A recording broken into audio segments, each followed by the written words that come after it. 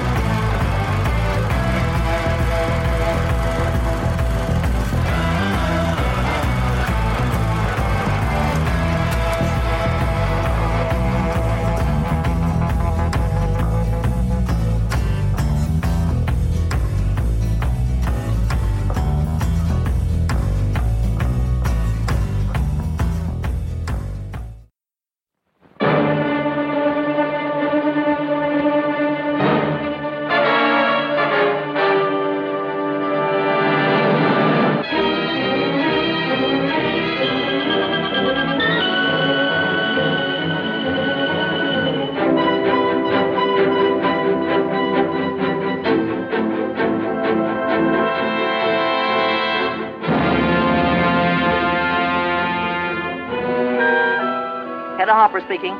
I'm talking from the bedroom of Norma Desmond. Don't bother with a rewrite, man. Take this direct. Ready? As day breaks over the murder house. Yes, you'll read the big black headlines about Norma Desmond and this Hollywood scandal. But you'll never read the true story about the rest of us who were part of it. Me, for instance, Joe Gillis, a promising young writer from Dayton, Ohio. And Betty, that nice kid I met at a Hollywood party, who knew nothing about me, but knew what she wanted.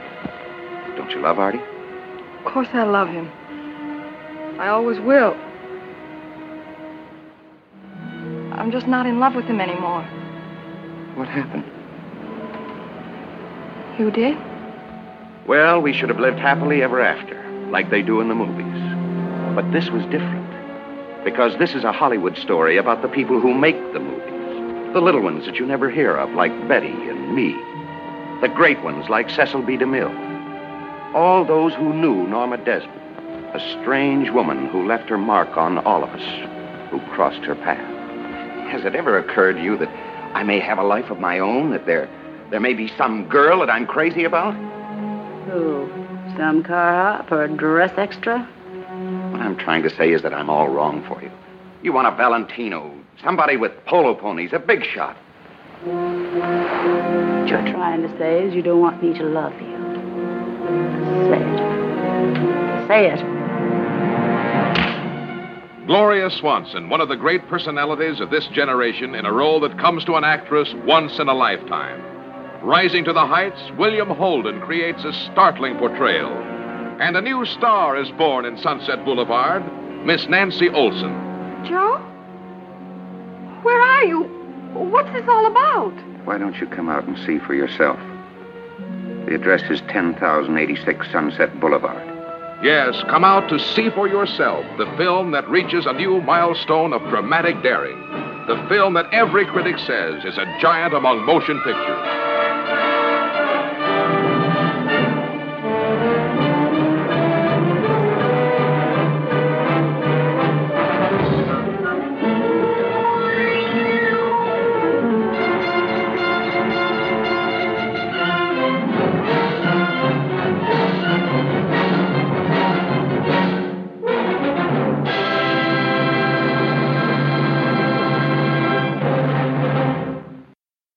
Hi guys, welcome back to the Tragedy of Cinema podcast. I'm your host Jimbo. And I'm your co-host Kyle. Kyle, today we are doing one of my picks, the legendary movie Sunset Boulevard. Kyle, have you ever seen this movie before we did this podcast? I have known about its legacy, but I had never sat down and watched it myself. Right, me either. Jimbo, I got a question for you. Why'd you choose this film?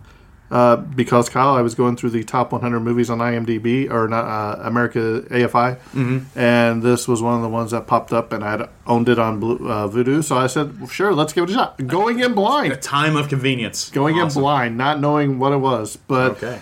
That's why we do this podcast, because, like I said, there's some of the top 100 movies that they claim of all time. I think this comes in right around anywhere from 8 to 12 from the ones I saw, maybe as low as 16 or high as 16, but an outstanding performance. Just great. Absolutely. Okay. So, Kyle, if I asked you to name me somebody not named Gloria Swanson, who was a silent actor, who would you say? Oh, gosh. Jimbo, I couldn't even begin, really. I think, like, the Nosferatu actor. Who was that guy? Like, that's probably about as good as I'm going to get. No Charlie Chaplin? That's probably what I should have said, but you're right. I know who Charlie Chaplin is. No Buster Keaton? Yeah, Buster Keaton would have been fine, too. There's actors of that era for sure, but they're kind of like... Yeah, that's a compression of time where it's like anything before the 50s might as well be one time frame for me. Wasn't it also Lon Chaney in the 1923 Hunchback of Notre Dame or something where it was... there's some of that stuff too going on there. So like there's some definitely notable So just say you don't know any silent movies there, Kyle. That's probably the real thing. It was like, honestly, I'm more audio based for the movies I watch at home, especially because I'm usually doing something offhand, like an ADHD thing. It's like I have the movie in the background and I listen to it while I'm crocheting and not playing video games. Yeah. So wouldn't that be the funny sort of relation? Turned out I love crocheting. That'd be one thing to surprise me with. So I did something a little different this time before Kyle started going on his rant of everything. I did a little mini bio on the main actress in this film, Gloria Swanson. So I figured I'll throw it in here right here before Kyle starts going into the technical details and all that stuff. So here we go. Go for it, Jimbo. Gloria Swanson, she was, to say the least, she was a star in Hollywood before Hollywood was Hollywood, if that's even possible. She basically helped build Paramount Studios. And here's a little something about her. So Gloria Swanson, she was born March 27, 1899 in Chicago, Illinois. And she died April 4th, 1983 in New York City due to a heart ailment. And she was only 4'11" tall. 4'11". She started out as a sales clerk in a department store. And then her aunt said one day, hey, let's go to Chicago to see where the Chicago movie store, to see how the movies are made in 1915. At age 18, she was picked out of the audience for her beauty to have a part in the upcoming film The Fable of Elvira and Farina and the Mill Ticket. Yes, say that 5 times fast. She was married 6 times. 6 times, wow. By the middle of 1925, she was the highest paid actress in Hollywood. It has been said she made and spent over $8 million in the 20s alone.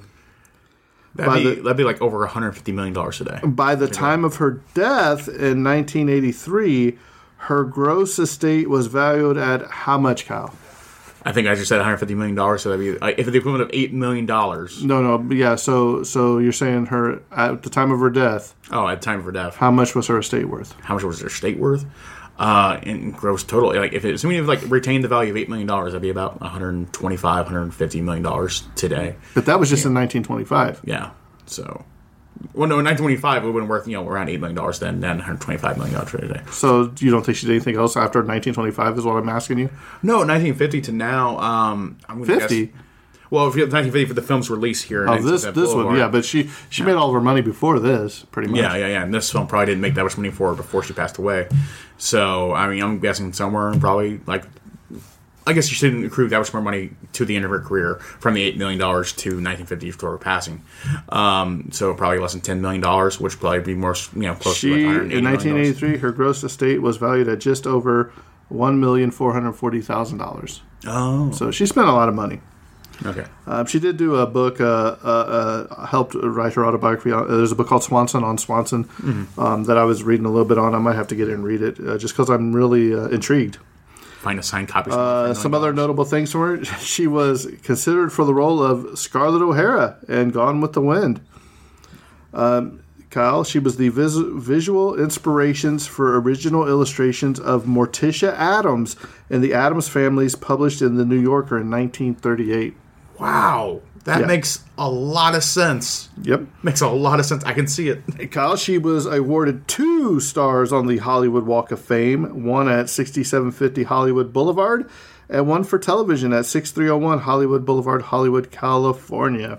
And there's only, we looked it up before we put this program, there's like only about a dozen stars that can share that same honor, including like Dolly Parton. But there's only one that has all that 5. has 5 stars on the Walk of Fame, and that was Gene Autry. Yeah, Gene Autry. 5 stars on Hollywood. I didn't even know you can get more than 1 star in Hollywood. I thought you get 1, and that's the whole idea. We love you. You have one. You have a star now. She was superstitious and had certain rituals, such as sleeping with her head pointed due north, insisting at times that the hotel make arrangements for her and her guests to meet the accommodations. That's weird, but funny. She had an abortion at 17 with her marriage to Wallace Beery or Beezy. I can't read my handwriting. She says this is one of the biggest regrets of her life. And here we go, Kyle, to close this up. Her salary at the beginning, when she started working, I believe it was, 1915, if I remember right? Yeah. $3.25 a day, which was inflated to $98.05 for the inflation calculator as today. Today's currency. So almost $100 a day. Almost $100 a day, which, not if great, they work, but not if terrible. they work 7 days a week or 5 days a week or whatever. So a year later, I think in 1916, it went up to $85 a week, which was about $2,500 a week. Yes, in 1921, she went to $2,500 a week, which ended up, what'd you say, $42,000 in today's money? Yeah, around there. And in 1923, she was making $6,500 a week, or roughly $116,000 a week after inflation. Yeah. That's insane. That is crazy. It's like $15,000 a day. So, she was the highest paid actress, and I will get to it, for 6 years, I think, for Paramount. Yeah, absolutely insane. So, I had never heard of Gloria Swanson, I'll be honest, but when you start diving into somebody's career and life like this, you just can't stop. It's just like a rabbit hole. You go down and you keep finding stuff that parallels to the movie, to her life. Oh, yeah, absolutely, too. Yeah. So, Kyle, go ahead and take it away then. All right, Jimbo. So, we have Sunset Boulevard, released on August 10th, 1950. Directed by Billy Wilder, also, of course, famous for writing and directing Double Indemnity and a few other films as well. He has, like, some of the, I think, WGA's top 10 films. He has 3 of them for writing, because he's such a great writer. So, directed by Billy Wilder, written by Charles Brackett and Billy Wilder and Marshman Jr., produced by Charles Brackett, composed by Franz Waxman, and cinematographer was John F. Seitz. Budget for the film was a whopping $1.75 million, which I gotta say, it sounds pretty expensive for the time, actually, for a film such as this. So it's kind of amazing, kind of the investment for the film going on early on there. Just for inflation, that'd be about $21.1 million today, too. So, overall, compared to films today costing, hundreds of $1 million or $500 million, nothing, drop in the bucket practically. But even back then, though, $1.7 million sounds like a lot for a film, in my humble opinion. Opening weekend, really kind of seemed disappointed and gross worldwide. But opening weekend only made $169,000. Just for inflation, that'd be about $2.1 million today. So, only like less than a tenth of its original budget. So that's disappointing there. And then gross worldwide, we have $300,073, which would be worth about $3.8 million today. So I'd be curious to see, this is on the IMDb's official page there about the gross earnings there. I'm curious to see what kind of lifetime earnings Sunset Boulevard must have made, especially during after the year of award seasons when we got every single award in the world kind of thing. How much money it's made in its lifetime sales, because surely it's had a lasting impact that more than made up for its original budget. Almost certainly. Quick little plot summary of the film. This is written by Claudio Carvalho from Brazil. In the early 1950s Hollywood, obscure screenplay writer Joe Gills is unable to sell his work to studios, is full of debts, and is thinking of returning to his hometown to work in an office. While trying to escape from his creditors, he has a flat tire and parks his car in a decadent mansion in Sunset Boulevard. He meets the owner and a former silent movie star, Norma Desmond, who lives alone with her butler and driver, Max von Merlin. Norma is demented and believes she will return to the cinema industry and is protected and isolated from the world by Max, who was her director and husband in the past and still loves her. Norma proposes Joe to move to the mansion and help her in writing a screenplay for her comeback to the cinema. And the small-time writer becomes her lover and gigolo, for a better word. When Joe falls in love with a young, aspiring writer, Betty Schaefer, Norma becomes jealous and completely insane, and her madness leads to a tragic end. Man, does it ever. And this is definitely a film, like, from the beginning, you know the end, because it literally starts with... How good is that opening shot, though? Oh, yeah, it's incredible. Actually, I was looking at the YouTube video, though. They changed it, because, like, the original scene was literally two dead people talking in a morgue. Yeah. And everyone it was the laughed doctor at in the that morgue or whatever, Yeah. So everyone laughed at that because they thought it was so absurd. So they adjusted this at the beginning to have, the dead man floating in a pool. It's like, you see a dead man, the cops are coming down, and you see a dead man floating in the pool, and that shot that they did, we'll get to the trivia, but they put a mirror, shot a mirror at the bottom of the pool or something where they just got, if they shot it at an angle, they could shoot him and the police looking down on him, that might be one of the greatest shots in cinema history. Yeah. Okay, so moving on to the awards here for the film. We're going to go kind of everywhere a little bit, so I'm going to kind of skip over some things and focus on some other things. But, like, even very recently, for the 2022 Online Film and Television Association, the character Gloria Swanson was added to the OFTA Film Hall of Fame. For the 2003 Online Film and Television Association also, they added the film itself to the Motion Picture Hall of Fame as well. So both her character and film are in the film. Are in the Film Hall of Fame, sorry. Next up, in 1989, this film was added to the National Film Preservation Board's registry, so that could be preserved in perpetuity. In 1952, shortly after the film released, it won the award for Best Foreign Language Film, awarded to Billy Wilder for his directorial efforts. Now we're going to go to the Academy Awards of 1951, where it was nominated for Best Cinematography for a black and white film, Best Picture, Best Director, Best Actor in a Supporting Role, Best Actress in a Supporting Role, Best Actress in a Leading Role, Best Film Editing, Best Actor in a Leading Role. And it won Best Writing, Story, and Screenplay, directed to Billy Wilder, and it won also Best Art Set Direction and for a black and white film. And let's see, make sure. Also won the Oscar for Best Music Scoring for a Dramatic or Comedy Picture to Franz Waxman as well. So those are the Oscar nominations and the wins right there. I think they won 5 total Oscars out of the 11 they were nominated, if I remember correctly. Yeah, I'm a little... we only have a 1 for 3 Oscar awards. And there's another 16 wins we'll go through the list here. Excuse me. Next up for the 1951 Bodil Awards, it won the award for Best American Film for the, I believe it's a German, I'm not going to ruin that pronunciation for you, but the Bodil Awards, I believe, are a German awards institution from the 1950s. Next up for the 1951 Directors Guild of America, it was nominated for the Outstanding Directorial Achievement in Motion Pictures. Then for the Golden Globes, we have a win for... Oh, this might be where we have the 5 here, because I see at least 4. We have the nominations for Best Screenplay, Best Cinematography, and Best Supporting Actor.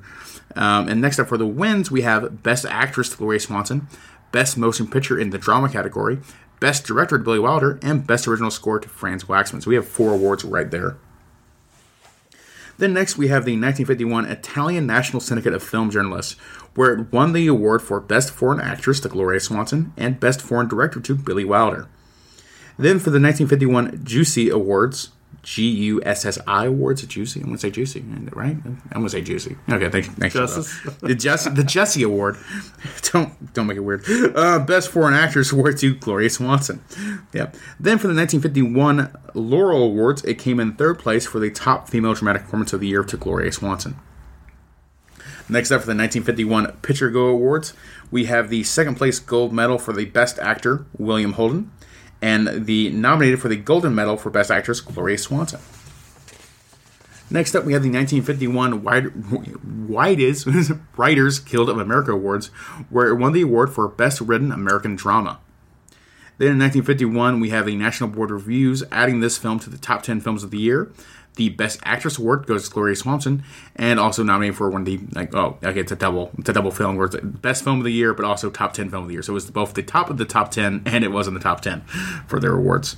And then finally, we have the 1950 New York Film Critics Circle Awards, where it came in the third place for Best Actress to Gloria Swanson, third place for Best Director, award to Billy Wilder, and second place for Best Film of that year. And that concludes the awards for Sunset Boulevard. I think some of the reasons why this film didn't get in more rewards, because this film is very critical of Hollywood as an institution itself, and so some of the awards panels might have felt like this film could be kind of divisively received as it's kind of directly criticizing that same institution. Well, we'll get to it, because especially for this movie, I believe there was a movie, I think it's in the notes, where Bette Davis had a movie out too, and basically Gloria Swanson and her canceled each other out, so long shot came in and won. So we'll get to that. Yeah, so there were several reasons why this film didn't win more awards instead of just being kind of an industry sweep, as I think it's kind of remembered as now, because now we know this film has this tremendous legacy behind it. But at the time, I feel like a lot more people in Hollywood were uncomfortable with this film for many things it said. So moving on, though, we can go to the technical details of the film. This film has a runtime of 110 minutes. The sound mix is a mono Western electric recording. Oh my gosh. This is a black and white film. Aspect ratio is just a 1.37 by 1, or a 4 by 3 there. Film length is 3,024 meters for the release length, and 3,353 meters for the copyright length. So I guess there's some deleted scenes in there for some of the added things there. And printed format, this is of course a 35mm film, very common for 1950 films of the era. Filming dates, this film was filmed between April 11th, 1949 and June 18th, 1949. So a very kind of quick turnaround for the shooting dates for the film overall, which I guess is not to be too unexpected. But that concludes the technical details of the film right there. Moving on to the cast. And oh boy, we have a huge cast of both silent film actors of their era, kind of making a small kind of like guest on role. And then we also have a bunch of characters playing their real life counterparts, like answer of like the director DeMille and the producer DeMille, as you know, in that kind of situation too. So this cast is a little bit more difficult. I'm probably going to miss some things going there because I'm going to skip the uncredited roles, which have a lot of silent film actors, as well as some of the actors who are just playing themselves, because that's not as notable as the characters they're playing in the film necessarily. So I'm going to try and go through this and hopefully do it enough justice for this little brief part here. So first up, we have William Holden playing the protagonist of the film, Joe Gillis. William Holden was also in such films such as Sabrina in 1954, Stalag in 17 and 1953, and The Bridge Over River Kwai in 1957. Next up, we have Gloria Swanson playing the role of Norma Desmond.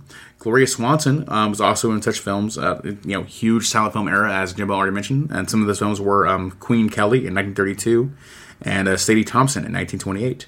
And later, after this film, she appeared in the film Airport in 1974. So she had film life after this movie entirely as well, which was mentioned in the biography. Next up, we have Eric von Stroman playing the role of Max von Merlin. Eric was also in the films The Grand Illusion in 1937, The Wedding March in 1928, and Blind Husbands in 1919. And he was also a writer and director himself, so very much a real life. He directed Gloria Swanson. So it's a very real role they're kind of playing together. It's Norma Desmond is not Gloria Swanson, but a lot of Gloria Swanson is in Norma Desmond. Right. That's a weird thing to kind of balance in this kind of film as we talk about it, as you've kind of mentioned again in your notes there earlier. So once again, moving on, we have Nancy Olson playing the role of Betty Schaefer. Nancy Olson also appeared in a lot of films such as Pollyanna in 1960, The Absent-Minded Professor in 1961, and Big Jim McLean in 1952. John Wayne joined, if I remember correctly. Next up, we have Fred Clark playing the role of Children.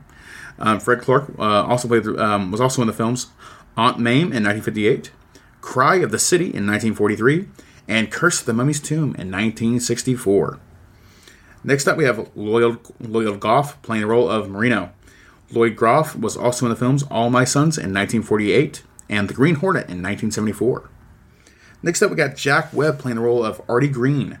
Jack Webb was also in the show Dragnet from 1951 to 1959, and he was also in the movies He Walked by Night in 1948 and Pete Kelly's Blues in 1955. Moving on here, we have Franklin Farman playing the role of Undertaker.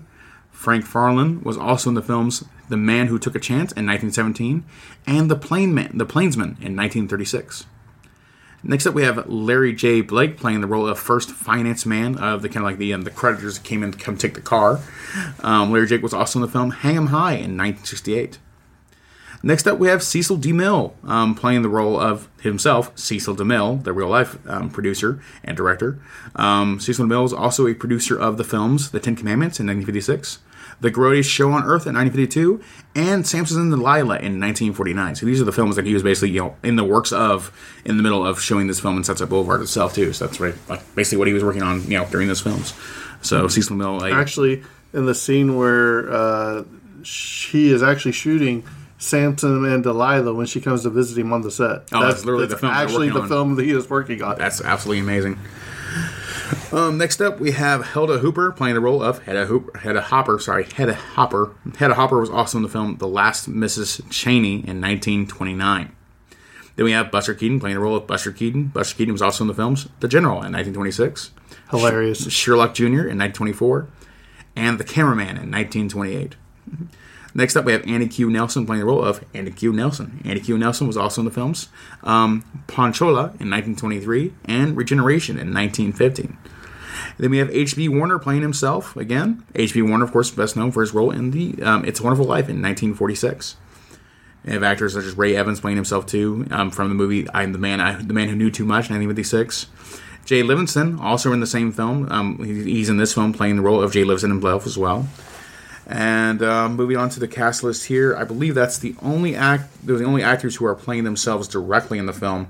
All of the other roles are technically uncredited. Doesn't mean they weren't also stars from the silent film era, as well as taking on different kind of roles themselves. But everyone else is technically uncredited there. So I'm going to move on from the cast list, and I'm going to take it to you, Jimbo, for the trivia notes themselves. A lot of great silent actors there in this movie. I agree. Legendary careers. So here we go. This movie is something else, man. So I agree. When I start going through the trivia, you're going to notice that a lot of is talking about silent actors of that era. What do you call it? Tiffs, if you will, or arguments between silent actors and movie actors of that day, and just different stuff. So keep that in mind. This is a different time and era when this was shot, definitely, and it was transitioning from somebody that was a silent movie star into basically her come back into this movie. So it's very interesting to see how they played it out. And I feel like we're kind of prefacing this, like the more we dug into it, the more kind of intimidated we are kind of by it. Yeah, I don't know if I can do this justice. Yeah, because like it feels like we have a similar label like of depth of knowledge and things we're talking about as like a huge film today, like or like Titanic or Harry Potter or like some of those or Lord of the Rings of like stuff you can kind of endlessly talk about films. Like all that kind of stuff exists here at Sunset Boulevard too, but it's also at this point 70 plus years old. Or information that is 100 plus years old information that's kind of hard to dig into and parse through and make sure, like, oh, this is right, this is true. So we're kind of intimidated by this film. It's hard to do it justice, but like we're going to do what we can. Right, and we've talked about this. It might even be harder for some of our younger listeners, if you will, to appreciate. Exactly. Yeah. Like somebody might be listening to this and be like, well, why would I watch Sunset Boulevard? I had the same thought. Yeah, I started and I didn't know what was going on. But she has the creepiest voice. She was so creepy in this movie, it actually almost scared you. Yeah. But it's great. We'll get to it. So here we go. And, we'll get to it. I'll save it. Go for it. William Haynes, along with fellow screen veterans Buster Keaton and Anna Q. Nilsson, was approached to play one of Gloria Swanson's bridge partners. Swanson herself reportedly asked him to do it. Haynes declined, and fellow screen veteran H.B. Warner took the part, as Kyle stated in the cast. Eugene Walter was a prolific Hollywood screenwriter of the 1920s and 1930s. 1851 Ivar Street was the address of the Alto Nido apartments where he lived, sometimes worked, and ultimately died in 1941. As this film opens, William Holden's character, Joe Gillis, describes himself as a Hollywood screenwriter, quote, living in an apartment house above Ivar Street. As the camera comes up into the apartment, we can see it's the Alto Nido. The apartments and the Alto Nido sign out front from that is glimpsed briefly in the film are still there. Wow. Yeah. It's really kind of worth mentioning into that. Like, Joe Gillis is a writing character for Billy Wilder as a person, too. Like, Billy Wilder started in the Hollywood industry as a writer himself, and because he wanted to protect his writing, he became a director as well to basically support his writing. So this is kind of like, when Joe Gillis kind of voices everything about his concerns about being a writer in the film industry, it's basically Billy Wilder's own concerns about Hollywood as a general kind of foundation. So really cool stuff going on there. So I'm sure we'll get some of the dialogue portions he puts in there, too. Maybe. The role of Norma Desmond was initially offered to Mae West, who rejected the part. Mary Pickford, Billy Wilder, and Charles Brackett realized when talking to her that her image as America's sweetheart made her unsuitable for the part. And Paula Negri, Billy Wilder rejected her as her thick accent would cause too many problems before being accepted by Gloria Swanson. So they went to several different actresses of that time, or even the silent era. And I believe the other actress it was like a very thick Polish accent that made it very difficult to kind of convey the emotion in.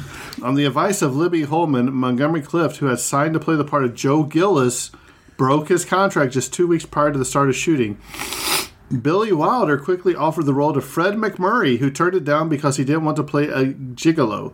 Marlon Brando was considered, but the producers thought he was too much of an unknown as a film actor. Gene Kelly was then approached, but MGM refused to loan him out. Reluctantly, Wilder met with William Holden, who hadn't done much after the great Hollywood inventor Ruben Mamaluian's Golden Boy. Holden's films after that time had not impressed, or up to that time had not impressed Wilder. In the 1940s, Holden's movies were decidedly mediocre. They eventually worked together on several films and became close friends. It was largely from his association with Wilder that Holden would enjoy the greatest acting success of his career in the 1950s. I think it goes to serve the film too, because like William Holden himself being kind of a cog in the machine, like plays that role effectively here, where he doesn't look like. He looks like an everyman in a Hollywood format, you know. Like he does look like a cog in the Hollywood machine in this film and sells it perfectly because that's what he really was in real life too. Right. Yeah. The Desmond Mansion was located not on Sunset Boulevard but at 641 South Irving Boulevard on the corner of Crenshaw and Irving. It was built in 1924 by William Jenkins at a cost of $250,000. Its second owner was Jean Paul Getty, who purchased it for his second wife. Mrs. Getty divorced her millionaire husband and received custody of the house. It was she who rented it to Paramount for the filming. The only addition was the swimming pool, which wasn't equipped with a means of circulating the water, so was useless after filming. The pool was used in its empty condition in the movie Rebel Without a Cause. The mansion was torn down in 1957, and a large office building for Getty Oil built on the site still stands on the spot. Huh. Yeah, that makes a lot of sense now. I haven't watched Rebel Without a Cause since we did the podcast episode about it, but I remember that scene, actually. Yeah. That's really cool. It's a small world. The photos of, if you see this movie, there's photos of Norma Desmond all throughout the house. I mean, it's just close-ups of her face and everything, which plays a vital role at the end of the movie. But the photos of the young Norma Desmond that decorate the house are all genuine publicity photos from Gloria Swanson's heyday, which is very interesting. That's amazing. I wonder how much of that stuff still exists today in like some Paramount backlot somewhere. Or if it burned down, and we always hear about burning down in some fire or something. Mm-hmm. Eric von Stroheim could not drive in real life, which played Max, if you remember the chauffeur, butler. For scenes in which he drove, the car was towed by another car. When he drives Norma to Paramount Pictures at the studio gates, the car was pulled with a rope by off-camera grips. Despite that, von Stroheim still managed to hit the gates. He had no coordination, said Billy Wilder in an interview for the book Sunset Boulevard from Movie to Musical. According to the DVD commentary by Wilder biographer Ed Sikoff, this story was most likely invented or exaggerated by Billy Wilder. That's funny. I like that. Cameo as himself, Cecil B. DeMille at the studio during Norma's visit. Also Hedda Hopper at the top of the stairwell as Norma descends towards the camera. I like how they put all those where they played themselves. I think it's cool. Cecil B. DeMille had a pet name for Gloria Swanson. He called her Young Fellow. He said it was because she was braver than any man. Charles Brackett and Billy Wilder retained the term of endearment for the scene in which DeMille greets Norman Desmond at the door of the soundstage. And I thought that was funny. I was like, why did he call her Young Fellow? But now that's what he always called her. It's kind of like an endearing quality. That's really great, actually. I love that. Yeah. The name Norma Desmond was chosen from a combination of silent film stars Norma Talmadge and silent movie director William Desmond Taylor, whose still unsolved murder is one of the greatest scandals of Hollywood history. On the morning of February 1st, 1922, Taylor, who had been romantically involved with her, was shot and killed in his Hollywood bungalow. His killer has never been identified. But you kind of could presume it could be a lover, a scorned lover of some sort. Sure. Okay, wow. So, yeah. Once again, and also, I think it's in here about this time, the Black Dahlia was going around. Yeah, so yeah. It wasn't too far away. I think 1947. Hollywood was not a safe place during that era. I don't know if it's safe today. The fee for renting the Jean Paul Getty mansion for Paramount to build was for Paramount to build the swimming pool, which features no memorable. So they said, "Hey, you can rent this if you build a swimming pool." So they know they didn't put the circulation for the water in the swimming pool. Yeah, they just made a hole. Yeah, yeah, we'll dig a hole. Erich von Stromm dismissed his participation in this film, referring to it as that butler role. Set non-holiday all-time house record of 166,000 at New York Radio City Music Hall when it opened. Yep, opening weekend, $169,000. Yeah, but it's a non-holiday, so... Oh, so yeah, even more exceptional, right. Man. That's cool. In 1989, the National Film Registry, as Kyle said, selected this as one of the 25 landmark films of all time. In 1998, the American Film Institute selected this as the 12th greatest film of the 100 greatest movies of American movies of all time. And in 2007, the American Film Institute went back and ranked this as the 16th greatest movie of all time. That's incredible, and it deserves every accolade it gets. It's one of those things that's just like, yeah, well, it's a transitional piece of like this is one era to another being reflected back on it. Right. Yeah. The original nitrate negatives for the film have long disappeared. The only extant film elements were 35mm interpositive struck in 1952, which had undergone a great deal of decay.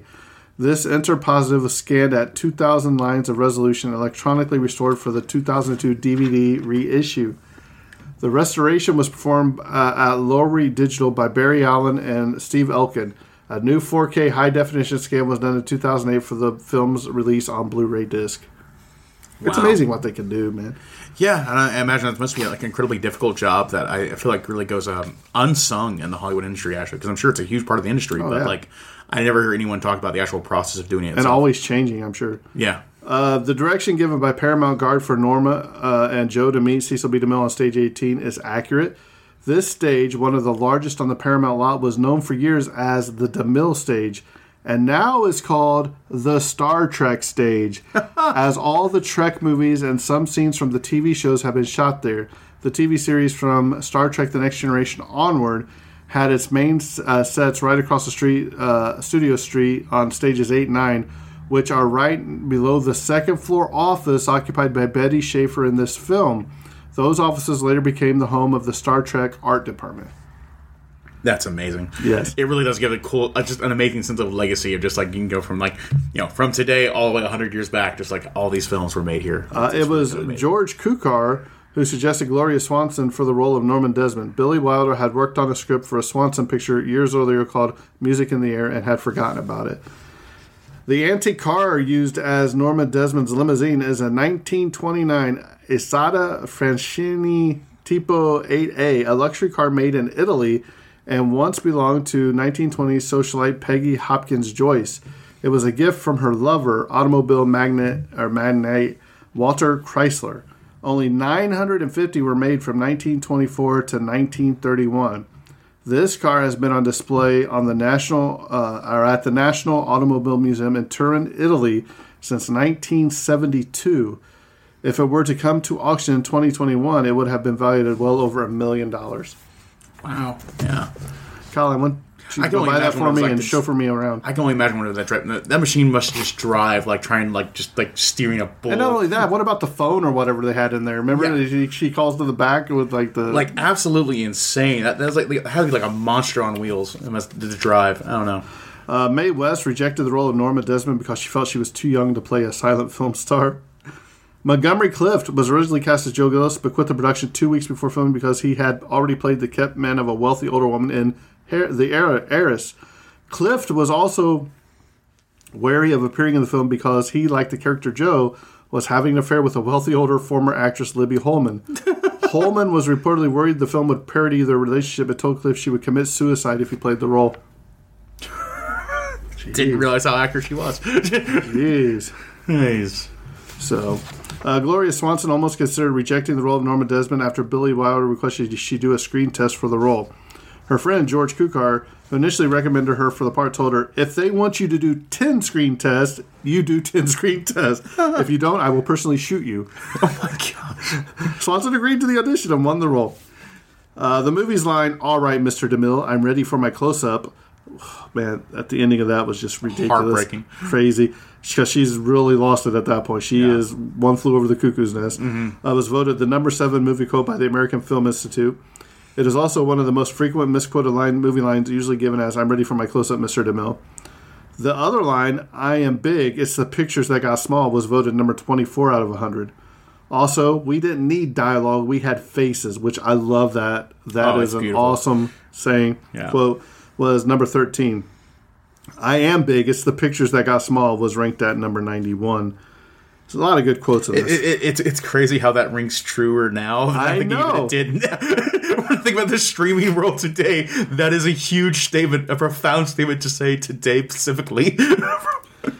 Billy Wilder and Charles Brackett's 17th and final screenplay collaboration. After the completion of this film, Wilder shocked his longtime collaborator by announcing that he wished to dissolve their partnership. This was a result of a fierce quarrel over a montage scene in the film. The two men never worked together again, so they disagreed about something in this movie. Paramount was more than happy to be the subject of the film and didn't ask for the studio to be disguised. In fact, such was the buzz about the film during production that the viewing of the dailies became one of the hottest tickets on the lot. Yeah, it's wonderful. It adds to the believability of film. It feels tactile. It's like, oh, this is really happening. Yeah. It really does. It feels all the more real because of it. Because having real brand and you know, there. Being movie fans, you get to see the backstage stages of Paramount like it was. It's awesome. Yeah. It really feels like the first film where you get a glimpse of what Hollywood machine is. Right. Which is the whole point.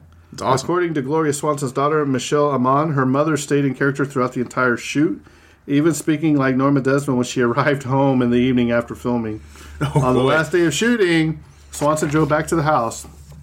She, her mother, and daughter shared during production, announcing, there are only 3 of us in it now, meaning that Norma Desmond had taken her leave. Boy, she was creepy, man. I'd be scared if I was that kid. It'd be really hard to occupy that headspace for days on end. I don't know how you do it, or weeks on end, I guess. Cecil B. DeMille agreed to do his cameo for a measly $10,000 fee, and... wait, Kyle, it's not done. And a brand new Cadillac. When Billy Wilder went back to him later to secure a close-up, DeMille charged him another $10,000. My man, Cecil DeMille, get paid. Get that money. As a practical joke, during the scene where William Holden and Nancy Olsen kissed for the first time, Billy Wilder let them carry on for a few minutes without yelling cut. He'd already gotten the shot he needed on the first take. Eventually, it wasn't Wilder who shouted cut, but Holden's wife, Artis, who happened to be on the set that day. Jeez. Wow. Oh, wow. The first floor set of Norma Desmond's mansion was also used in the Western comedy Fancy Pants, starring Bob Hope and Lucille Ball, giving fans a chance to see it in full color. Really? Yep. That's awesome. The musical version of this movie opened in London on July 12, 1993, and ran 1,529 performances. It opened on Broadway at the Menscoff Theater on November 17, 1994, ran for 977 performances, and won the 1995 Tony Awards for the Best Musical Book and Score. And before I forget, I don't think it's in here, but I do believe that I've seen that they're going to be remaking this with Glenn Close playing Norman Desmond. Oh, if I remember seeing that on IMDb. I'll look that up. I think she was the only character that had been announced. Okay, I'll look it up. And I think it's a musical. I think. I could be wrong, but... I will investigate, Timbo, on your behalf. Daryl F. Zanuck, Olivia de Havilland, which, you know, we love her, Gone with the Wind and Robin Hood. Tyrone Power and Samuel Godwin all refused to allow their names to be used in the film, but Billy Wilder decided to use Zanuck's and Power's names anyway. Oddly enough, the recluse Greta Garbo granted permission to use her name, though when she saw the film itself, she was sorry she had done so. She felt that Wilder used her name in a past tense context, and she was offended. The drugstore where Joe Gillis meets with his old movie industry friends is Schwab's Pharmacy, then a Real Pharmacy soda fountain at the intersection of Sunset Boulevard and Crescent Heights Boulevard in West Hollywood. It was widely known as the top Hollywood hangout for many actors, directors, writers, and producers. F. Scott Fitzgerald suffered a heart attack while in Schwab's in 1940. Contrary to legend, Lana Turner was not discovered by a talent agent at Schwab's, but rather in a drugstore across from Hollywood High School, about 3 miles to the east. Schwab was torn down in 1988 to make way for a movie theater and a shopping center. I'm looking at the article right now about Sunset Boulevard remake, and Glenn Close is part of that project, but it's still kind of like a gestating project right now because Paramount did pass on it. So not going anywhere right now. May never, may do. It's just one of those things where it's always just like on the cusp of maybe happening. Lux Radio Theater broadcast a 60-minute radio adaptation of this movie on September 17th, 1951, with Gloria Swanson and William Holden reprising their roles. Oh, I wonder if that's on YouTube somewhere. When Norma Desmond says to the guard at the Paramount gates, "Without me, there wouldn't be any Paramount studio," the words could apply to Gloria Swanson herself, as she was the studio's top star for 6 years running. When Joe and Betty stroll around the studio backlot, they pass through the Washington Square set that was used in the Heiress movie, The Heiress. Gloria Swanson was paid $50,000 plus $5,000 per week for any time over schedule. To help promote the film, Gloria Swanson did a 3-month tour of 36 cities in America and Canada. Wow. When crew members asked Billy Wilder how he was going to shoot the burial of Norma's monkey, one of the film's most bizarre scenes, he said, the usual monkey funeral sequence. That was so weird, dude. Like, she had a pet monkey. I don't know if it was a monkey that starred in movies with her, or if it was just her pet monkey. Just her pet monkey. It's kind of, like, they kind of pass over it so fast, you almost forget it even happened in the film. But yeah, she did have a pet monkey, and she said, like, in, like, the way Joe Gillis frames it, like she was burying her own child when she has that funeral in the backyard. Just, whew, what a weird scene. Yep. The character of Norma Desmond is modeled on the fate of several leading actresses of the silent era. Mary Pickford lived in seclusion away from the public eye, while both Mae Murray and Clara Bow had well-documented struggles with mental illness. And here we go, Kyle. To get around the restrictions of the Breen Code, B-R-E-E-N code, the script was submitted piecemeal, meaning it was submitted several pages at a time. Kyle, what is the Breen Code? Okay, so basically, originally it was just called the Film Code strictly, and it was similarly, or the Hays Code back in the day as well. And it was just to created to tell the studios what they could or could not depict or infer on screen. From the sublime to ridiculous, this code would ensure that civilization wouldn't go far off the deep end, as their intent goes. This code was to ensure it would not truly be enforced until 1934, when Joseph Breen, whom this code is being referred to, named after, came to helm of regulating the film industry. Censorship. So basically, it was just a similar kind of like the Hays Code or similar like Comic Authorities Action or something like that, where they were just trying to keep you from keep depictions of deviant behavior in films. So what you're saying there is they submitted only a couple pages at a time. It's so got around it, huh? Get around that kind of that level. Well, of because inspection. there's suicidal tendencies in this. There's murder. There's stuff that, like, if you read one page out of context, maybe it doesn't seem that aggressive. When you put them all together, it does imply a lot more going on. So that's interesting. Struggle in the bedroom, it doesn't mean, I slit my wrist, I have a gun in here, Exactly, yeah. Struggle in the bedroom could mean, I struggle. Okay. Kyle, they got a little blue pill for that. For some scenes, cinematographer John F. Seitz would sprinkle dust in the air so it could be caught by the lights and create a moody effect. Seitz had used a similar technique on double indemnity. Double indemnity. But that's cool how you just throw that up in the air and catch dust, so that's cool. Costume designer Edith Head found working on the film to be one of her greatest challenges. She worked closely with Gloria Swanson on Norman Desmond's wardrobe, as she figured Swanson would have a better idea of what women of that time would have worn and what they would be wearing now. Probably right, too. For purposes of authenticity, Eric von Strom, who played Max, and Nancy Olsen, who played Betty, I think her name was, wore their own clothes in the film. Sorry, we got money for your clothes. Exactly. Also, they had the right outfits for the era, so it made sense, All right. Makeup designer Wally Westmore found that Gloria Swanson's face belied her age and wanted to make her look older. Swanson argued that a woman like Norma would have been obsessed with her appearance and would have done her utmost not to look old. Westmore and director Billy Wilder agreed with this, so William Holden was made up to look younger than he was. Cecil B. DeMille appeared in the film on a studio set. This was the actual set of Samson and Delilah, which DeMille was making at the time, so that's awesome. It's a cool crossover to a degree. Yeah, it is. After a private screening for Hollywood dignitaries, Barbara Stanwyck knelt in front of Gloria Swanson and kissed the hem of her skirt.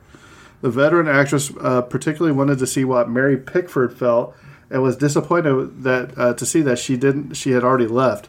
Swanson told I was told she can't show herself, Gloria. She's too overcome. We all are. Not everyone felt the same way, however. Louis B. Mayer's reaction was well documented, but Mae Murray also found the film offensive. Yeah, I can understand. There's a lot going on there for sure. Yeah. No, let's just have to move on from that. Yep. One of only 13 films to be nominated for Best Film, Best Actor, Best Actress, Best Supporting Actor, Best Supporting Actress, and Best Director for the record, and other 12 films. There's only been 12 other films to achieve similar feats, and they are as follows. Let me know if you've seen these. Mrs. Miniver? Nope. Johnny Belinda? Nope. A Streetcar Named Desire? Yes. We're gonna be covering that someday. Yeah. From Here to Eternity? No, but you own it. Who's Afraid of Virginia Woolf? No. Bonnie and Clyde? Yes. Guess Who's Coming to Dinner? Yes. Network? Yes. Coming Home? No. Reds? No. Silver Linings Playbook? Yes. And American Hustle. Yes. So those are the only other 12. Wow. Cool. And I had more than I thought. And one of the biggest upsets in the Academy Awards in history, Judy Holliday won the Best Actress Oscar in 1951 for Born Yesterday, beating Gloria Swanson in this film and Bette Davis in All About Eve. It was widely believed that the two titans had canceled each other out, leaving the field clear for Holliday. In later interviews, Davis admits that she thought Swanson's Wonk in the film was absolutely outstanding. Oh, yeah. Sorry, Swanson's work, not Wonk. Work. Yeah. Wow. Yeah, it's just like you have to lean on. It's an honor to be nominated, kind of category of just like yeah, shut up, shut up. In subsequent years, 2 lawsuits have been filed against Billy Wilder and Charles Brackett, claiming that Sunset Boulevard was plagiarized from other scripts. Both suits were dismissed. I kind of want to know what they were, though. Yeah, curious. Billy Wilder wanted Hedy Lamarr to appear in a cameo in the scene where Norma and Joe visit Cecil B. DeMille at Paramount. As DeMille was directing Lamarr at the time in Sansom and Delilah, this would not have been no problem. However, DeMille insisted that Lamarr be paid $25,000 for the privilege, gosh. so the idea was quickly dropped. I think not. Yeah, I think not. That would have been cool, though, man. Yeah, it would have been interesting. Norma's bed originally belonged to French actress-singer Gabby Deslis. Universal bought it on her death in 1920, and it was used in several movies, most notably in The Phantom of the Opera. Oh, man. You know, it'd actually be kind of cool if, you just do a quick little, rip-off scene, or you just pirate buff those 2 movies, and you cut in that Samson Delilah scene in the middle of that one Hollywood scene just to see what the film they were filming that day. It would be a really cool, just a weird spur of the moment thing. It was like, what were the film they were showing? And you just intercut it in the film itself. It'd be really cool. Yeah. You can do that as a bootleg kind of deal. I don't do that. Buy legal copies of films and don't ever splice them together yourself. To shoot Joe and Norma dancing together at her New Year's Eve party, cameraman John F. Seitz used a dance dolly, a wheeled platform attached to the camera. It was the same technique that he used to shoot Rudolph Valentino's Tango in The Four Horsemen of the Apocalypse. Cool. Billy Wilder originally approached William Hayes to play one of Norma's bridge partners. Haynes, whose career had ended because of his homosexual off-screen life, was too happy in his new profession as an interior decorator to want to call attention to his past as an actor. In his place, Wilder hired Buster Keaton. When Gloria Swanson finished Norma's final scene, the mad staircase descent, which epic. Yeah, she burst into tears and the crew applauded. Even though it wasn't the last scene filmed, Billy Wilder threw a party for her as soon as the shot was finished. For the first industry screening, Paramount executives invited several silent film stars. At the end, they stood and cheered for Gloria Swanson's return. That's awesome. Absolutely beautiful. To publicize the film, Paramount sent Gloria Swanson on a cross-country tour, paying her $1,000 a week for her services. Of course, it's included in the 1,001 movies you must see before you die. There are several references to Gloria Swanson's actual career in the film.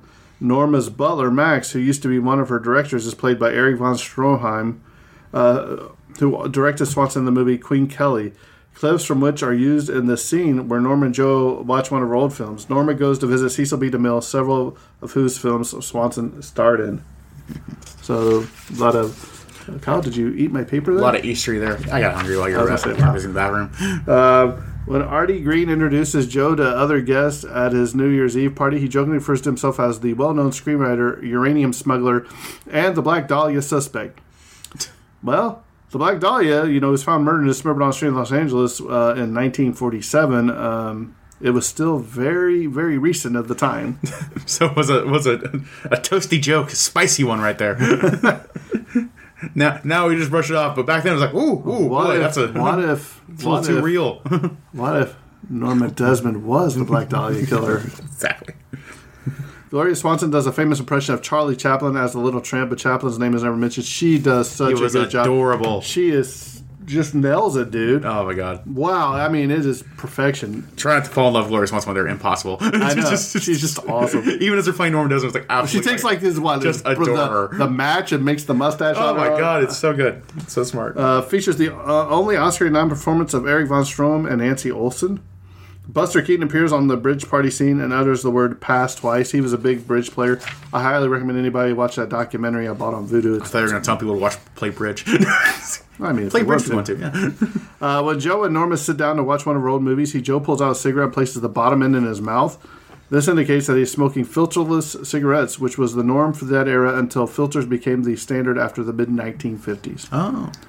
Wow, filters that old? I didn't realize that. Cool. Mad Men, yeah. This movie was the inspiration for Metallica's 1997 song, The Memory Remains. I've not listened to The Memory Remains. My memory's faded. Schwab's Pharmacy was filmed only 500 feet from where Robert Defense Foster shot out of the phone booth and falling down. Although they don't have a scene together in this film, Hedda Hopper and Buster Keaton have worked together in the 1932 comedy Speakeasy.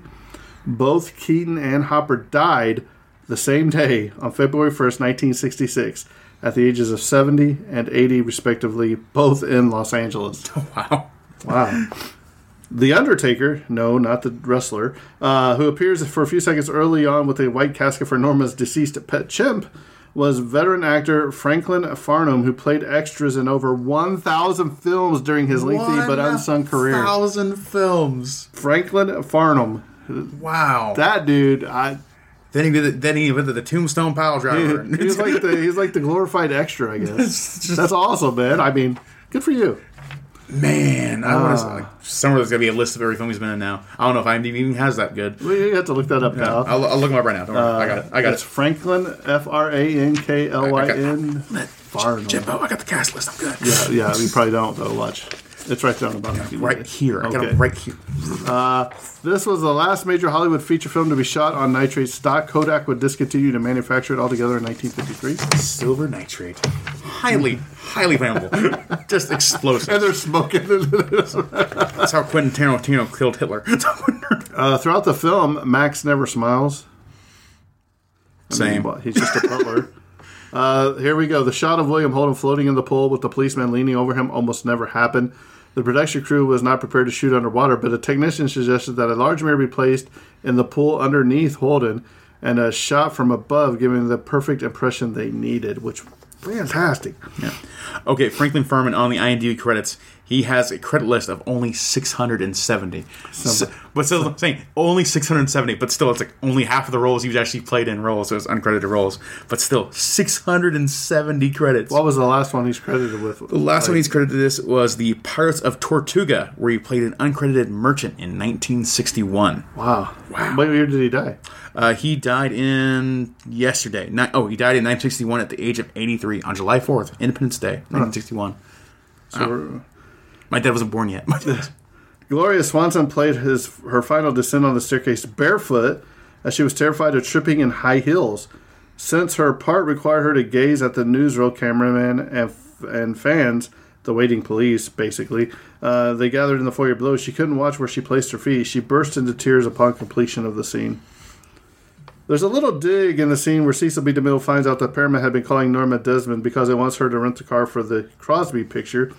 The truth of the matter was that Bing Crosby was one of the very few actors to whom Billy Wilder had borne a grudge against, mainly because Crosby had done the unthinkable during filming of The Emperor Waltz, an ad-lib dialogue. Oh, no. Something he and Bob Hope had done for years, a standard operating procedure in their breezy road pictures. Charles Brackett and Wilder were just as adamant that nothing, and I mean nothing, in their script should be changed and nothing new added. Jeez. That's funny. Nowadays, you can just get their whole films out of it. And last but not least, it was Eric von Stroheim who suggested the revelation that Max was writing all of Norma's fan mail, which was a very touching part, too, because she thinks she's still getting all these fan mail all these years later, and it's actually her butler writing them because he cared so much about her. So much about her, but also incredibly sad and just fed into her delusions. Right. Yeah. All right, Kyle. That concludes my notes. So let me hear about Sunset Boulevard. No, I'm kidding. Take it or leave it. No, this film is, like how my moods can fluctuate, how I score movies day to day too. But there's no denying it has to be a 10. It just has to be. This film is film legacy incarnate. It is a personification of film in many respects. If you're a film historian, if you're a film buff, you have to watch Sunset Boulevard now in a way that I feel deeply insecure that I haven't watched it beforehand. Until this moment, it is just quintessential to understanding. The transfer from one era to another. In this film itself, a celebration of the sounds film era and a damning report on the working situations in Hollywood of that era that even carry on to today in contemporary Hollywood. It's everything. It's the whole ball of wax. It's a pretty much on the level of a perfect film. In many respects, where there's nothing to really criticize because it just holds up that well today. There's things that are said about it that will never not be relevant in many senses. And I adore it. It's just a groundbreaking film. Can't say enough good things about it. It just has to be. It has to be appreciated. It demands to be appreciated, and it will be. It will be. This is a film that, like above all films, I think will be remembered forever as one of the greatest films of all time, and it deserves it. So that's where I kind of stand on it. There's no way to kind of bring it down, in my opinion. Jimbo, how do you feel?